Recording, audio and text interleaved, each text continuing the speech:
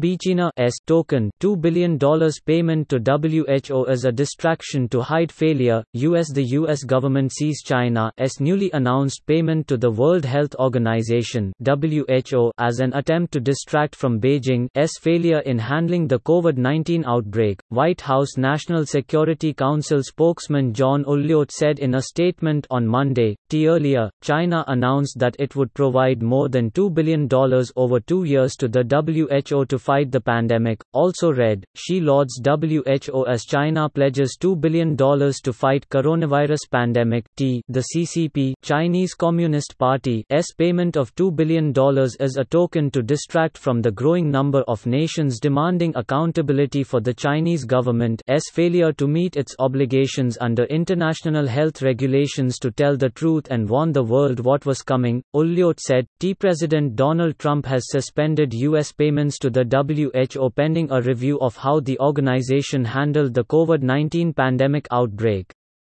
China has said it released information about the virus in a timely manner. The WHO said its emergency declaration gave countries plenty of time to prepare. Depreciation and amortization witnessed an increase of 51.7% YoY to 10,326 crore rupees in Q4 FY20. This led to an improvement in EBITDA margin of 10.5 p.p. YoY to 43.5%, the company said. However, Bharti Airtel posted a consolidated loss before tax of 7,010 crore rupees for Q4 FY20 because of exceptional charges of 7,004 crore rupees including the payment of adjusted gross revenue (AGR) dues as compared to a profit before tax of 713.5 crore rupees a year ago and a loss of 1,502.8 crore rupees sequentially.